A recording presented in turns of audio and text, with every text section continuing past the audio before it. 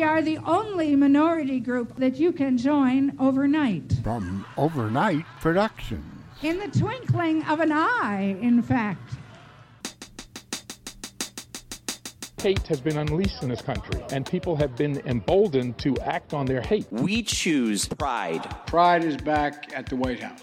One guy took the class thinking it would be easy, and then he recommended it to a friend. And the word spread that I was not a man-hating toadstool, but a person who really was an advocate for athletes, particularly athletes of color, and international students as well. This case is problematic from top to bottom. It is precisely why we have characterized Brittany Griner as a wrongful detainee.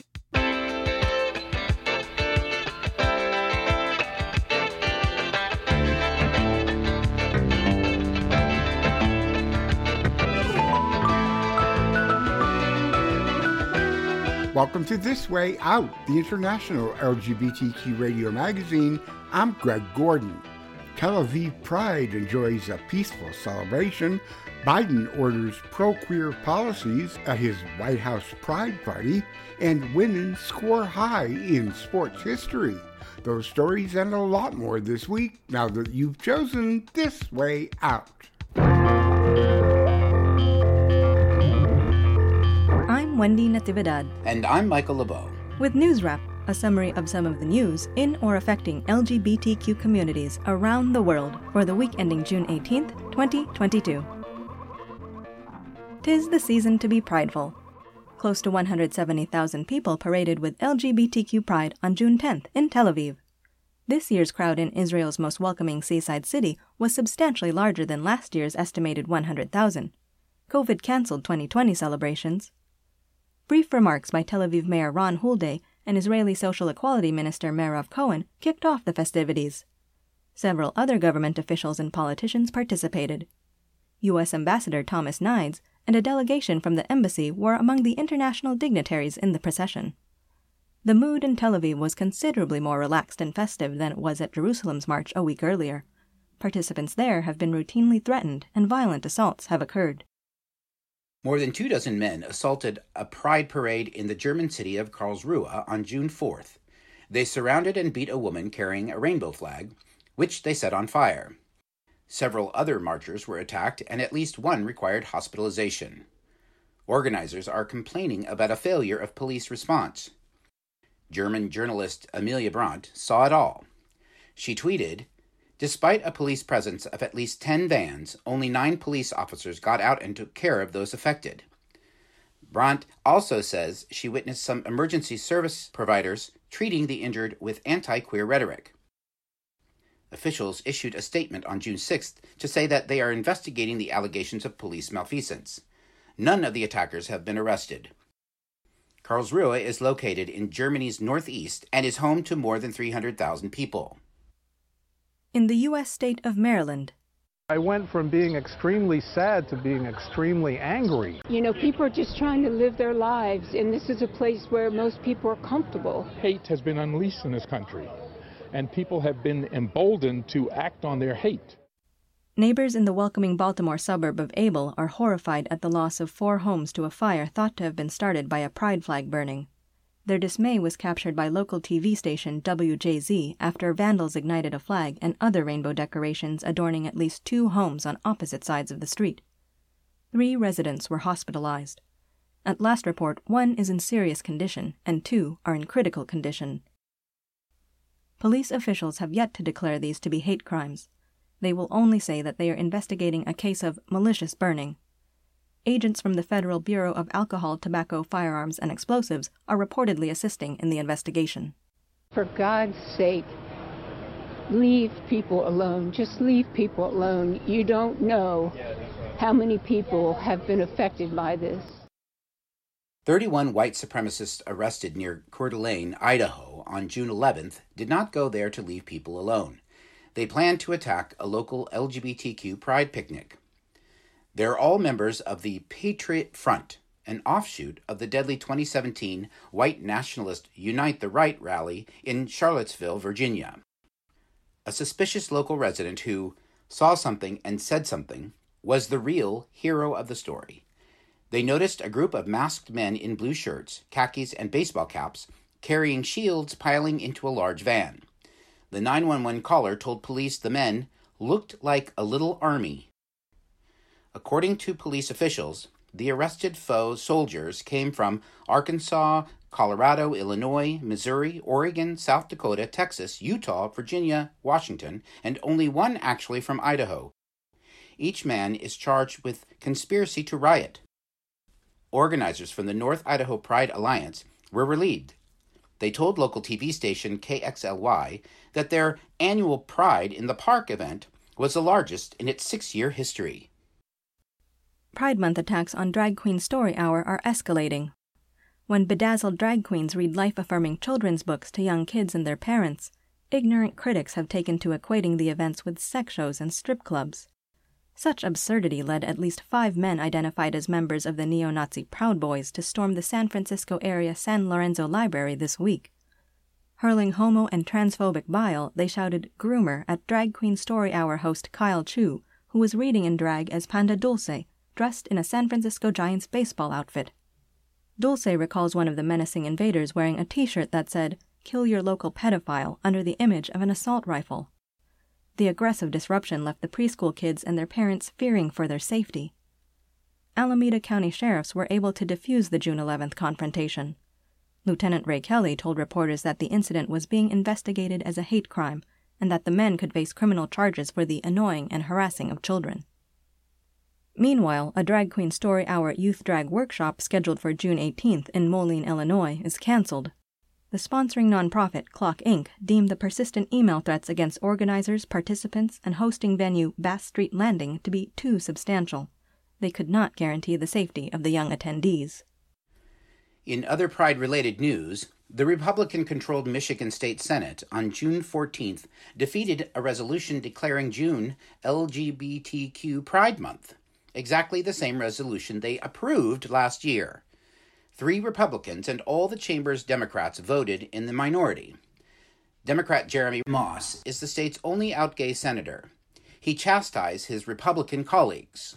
It's an election year, and you choose to exploit divisiveness and discard this resolution. They call people groomers only in 2022, but it doesn't solve your problems. They push Don't Say Gay only in 2022, but it doesn't solve your problems. They protest drag queens only in 2022, but it doesn't solve your problems. They prey on people's fears, but it doesn't solve your problem. We instead choose inclusion.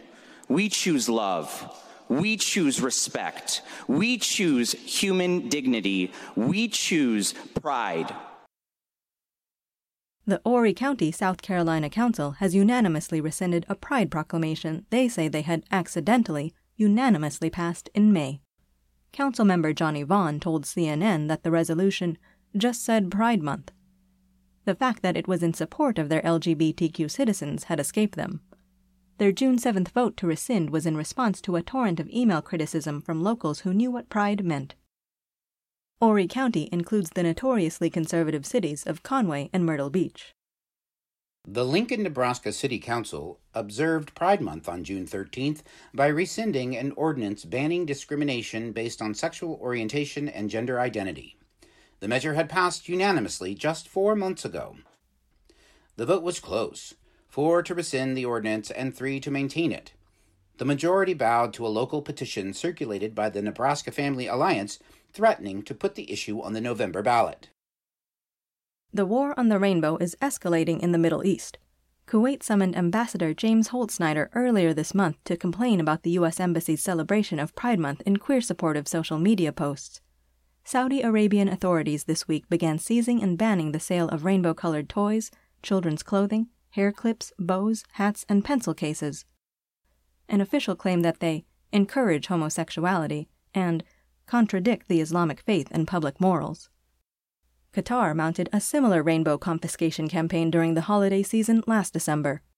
Officials there are now warning fans and competitors coming to the World Cup later this year against any displays of the rainbow flag as a queer rights provocation. Major General Abdulaziz Al-Ansari says it's for their own safety. Finally, filmgoers in Saudi Arabia, the United Arab Emirates, Lebanon, and almost a dozen other countries won't be able to see the latest installment of Disney Pixar's Toy Story franchise, Lightyear. Why? Disney officials are refusing to cut a kiss between major supporting character Hawthorne and her wife. Producer Galen Sussman said at the movie's red carpet premiere in London, "Something as important as the loving and inspirational relationship that shows Buzz what he's missing by the choices that he's making, that's not getting cut." The animated film is also likely to be banned in China, according to Reuters. Actor Chris Evans is the voice of Buzz Lightyear in the Toy Story prequel. He told Variety that he's honored to be a part of a film that embraces the growth that makes us human, and called social media trolls and other homophobic critics dinosaurs. Evans told Reuters, "The truth is, those people are idiots." That's News Wrap, global queer news with attitude, for the week ending June 18th, 2022. Follow the news in your area and around the world. An informed community is a strong community. News Wrap is written by Greg Gordon, edited by Lucia Chappelle, produced by Brian DeShazer, and brought to you by you. Thank you. Help keep us in ears around the world at thiswayout.org, where you can also read the text of this newscast and much more. And you can read the transcript and listen to News Wrap each week by subscribing to our This Way Out radio channel on YouTube. For This Way Out, I'm Michael LeBeau. And I'm Wendy Natividad. Stay healthy. Hi, this is Janice Ian, and you're listening to This Way Out. You ain't gonna get this nowhere else. This Way Out is supported in part by contributions from our listeners. Some give a little each month. Some make a larger annual contribution. More information and a link to give are online at thiswayout.org. Thank you. For a lot of my students, they might be really dynamic in their sport, and they also might be the campus LGBT activist, and they don't know this history. But you'll learn some of that history after this.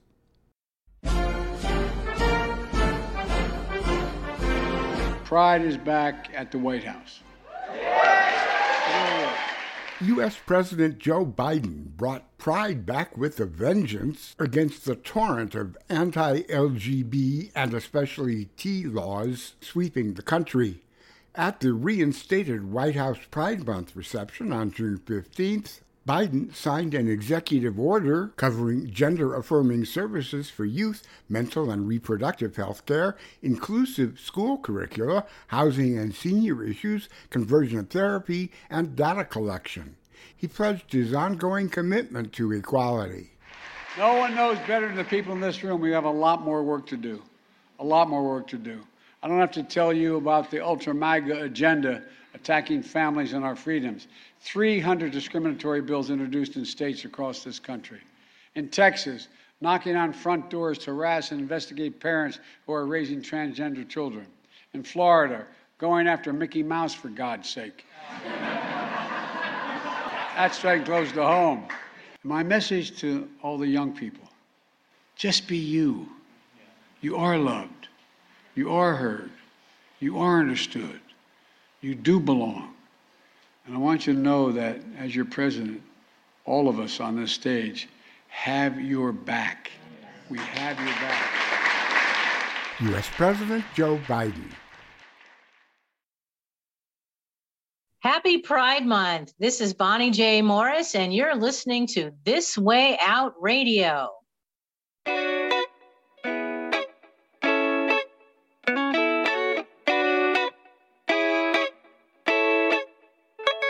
Recent political attacks against trans athletes are bringing heightened media coverage to all women athletes. But then, issues around women in sports have been debated for centuries. This Way Out's Brian DeShazer talks with the author of a new book that puts the past and the present into perspective. I'm with Bonnie J. Morris, author of 19 books and a member of the Authors Guild.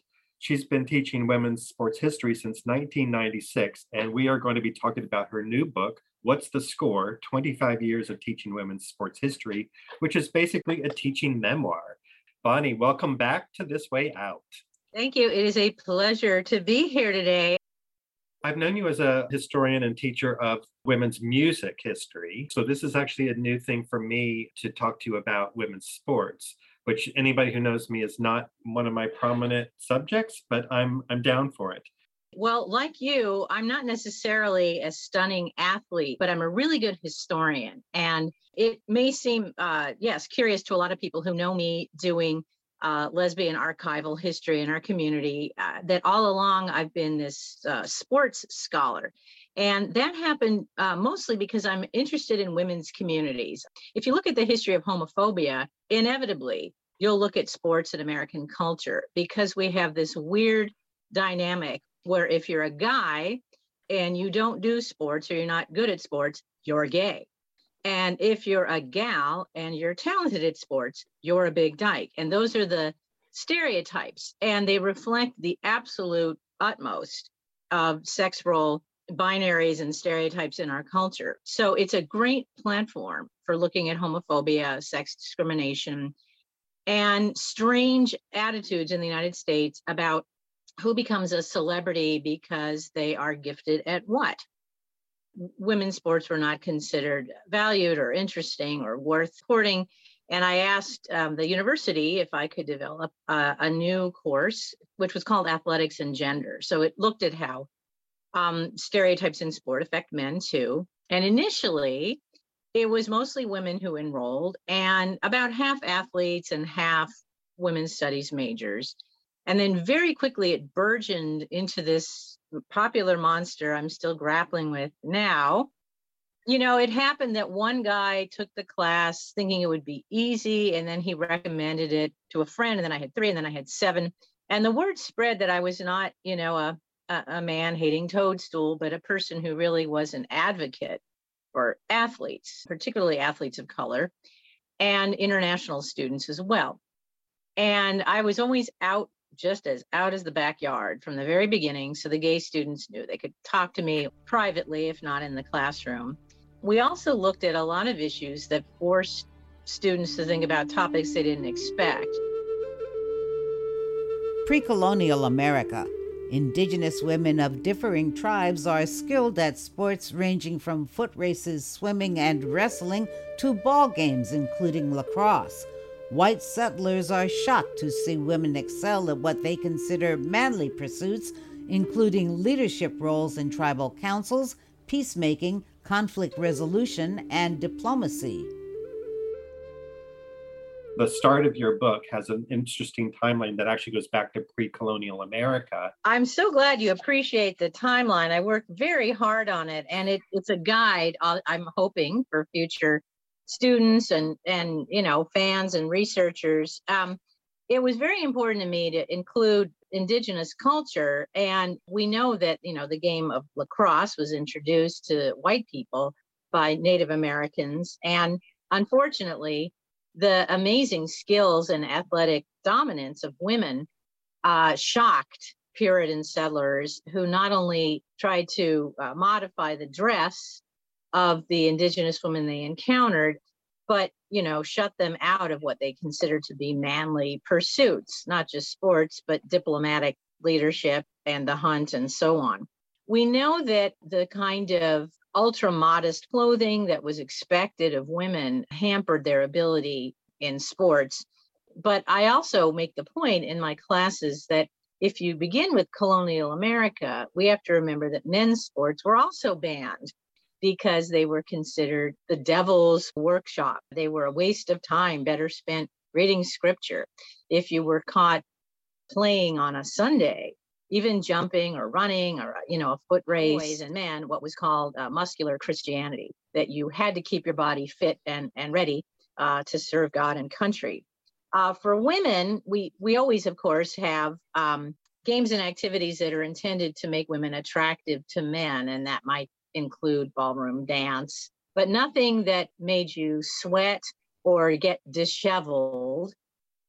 Of course, big irony in the 19th century is there were ideals for white femininity that did not apply to enslaved women, who were made to work very hard forced to wear what was considered immodest clothing, had to be out in the broiling sun, sweating and lifting and carrying. Enslaved women, farm women, women toiling in factories, working class women. So against that backdrop, we do have the beginning of women's colleges with women's baseball.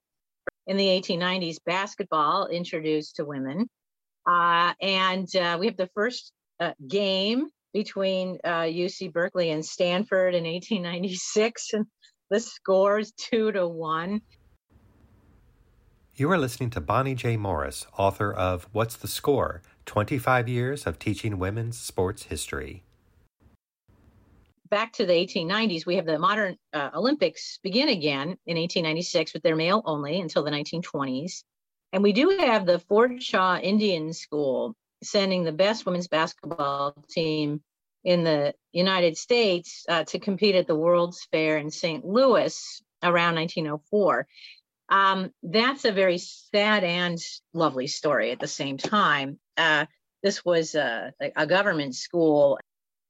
They defeated all challengers at the World's Fair, but when they weren't dominating on the court, they were made to sort of sit inside in a kind of display stall, ironing and sewing to show white visitors how civilized they were. They had to wear, missionary style dresses and pinafores.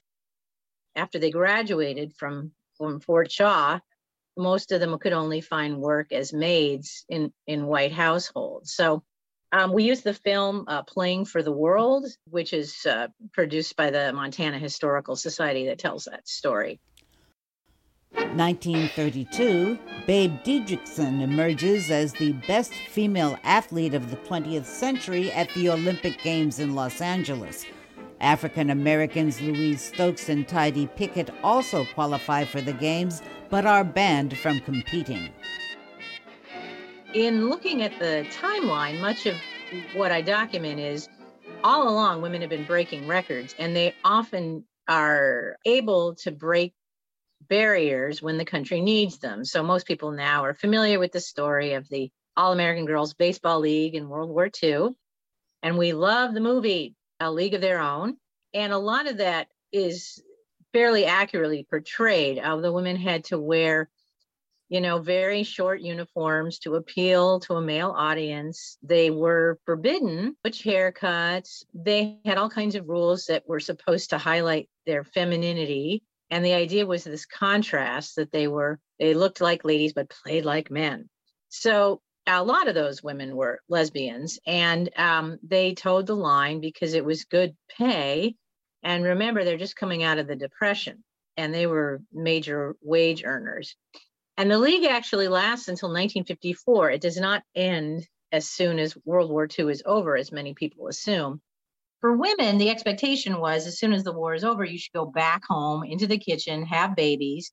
So anybody who was not doing that looked different. And moreover, if you were on a competitive team and you had to travel, that took time away from family and baby. And it was very difficult for a single woman, not so much. But what kind of woman was single in the baby boom? So that created more suspicion for women who wanted to continue an athletic lifestyle. 1959. Told that women may not compete in judo, Rusty Kanakoji wins the YMCA Judo Championship disguised as a man and is afterward stripped of her medal. She moves to Japan, becomes the first woman to earn a 7th-degree black belt, and in 1988 finally reaches her dream of introducing women's judo to the Olympics. For a lot of my students, they might be really dynamic in their sport, and they also might be the campus LGBT activist, and they don't know this history. They don't know what the politics were of the 20s, 30s, 40s, 50s, 60s. They don't know who came before them in their sport, beyond 5 years ago. They don't know how recently it became legal to be a homosexual in the United States. They might be acquainted with gay marriage. They are not acquainted with Lawrence versus Texas, or what we used to call sodomy laws. They're shocked to learn that in my lifetime, I had friends who were committed to mental institutions by their parents because they were caught kissing another girl or whatever. They don't know the kind of expectations in the McCarthy era that college students and professors like me would have to sign a loyalty oath. I am not a communist and I am not a homosexual. If you wanted to be at Berkeley. 2 days after this interview was conducted, news of Maybelle Blair, one of the inspirations behind the iconic film A League of Their Own, came out publicly at 95 years old. Bonnie sent this celebratory note. It's never too late to come out of the closet. At 95, Maybelle Blair is a champion yet again, both affirming the depth of American lesbian history and revealing the cost of homophobic pressure in elite sports. You've been listening to an interview with Bonnie J. Morris, the author of What's the Score? 25 Years of Teaching Women's Sports History, a new book published by Red Lightning Books. Women's sports news continues with the ongoing saga of lesbian U.S. basketball star Brittney Griner, whose detention in Russia has been extended yet again. The 7-time All-Star with the Phoenix Mercury and 2-time Olympic gold medalist was arrested February 17th when Russian officials allege they discovered vape cartridges containing hashish oil in her luggage.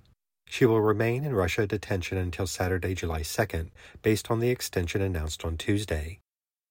In response to the news, State Department spokesman Ned Price told reporters, Yesterday, representatives of the department, representatives of the Special Presidential Envoy for Hostage Affairs, and a senior representative from our Bureau of Educational and Cultural Affairs met with Phoenix Mercury as they are here, so we are regularly keeping them apprised of her case. We were last able to have consular access to Brittney Griner last month. We continue to press for regular, continued access. This is a case that we are working assiduously behind the scenes. We've been in regular contact with Russian authorities. This case is problematic from top to bottom. It is precisely why we have characterized Brittney Griner as a wrongful detainee. It's precisely why we are doing everything we can to see and to effect her prompt release from Russian detention. For This Way Out, I'm Brian DeShazer.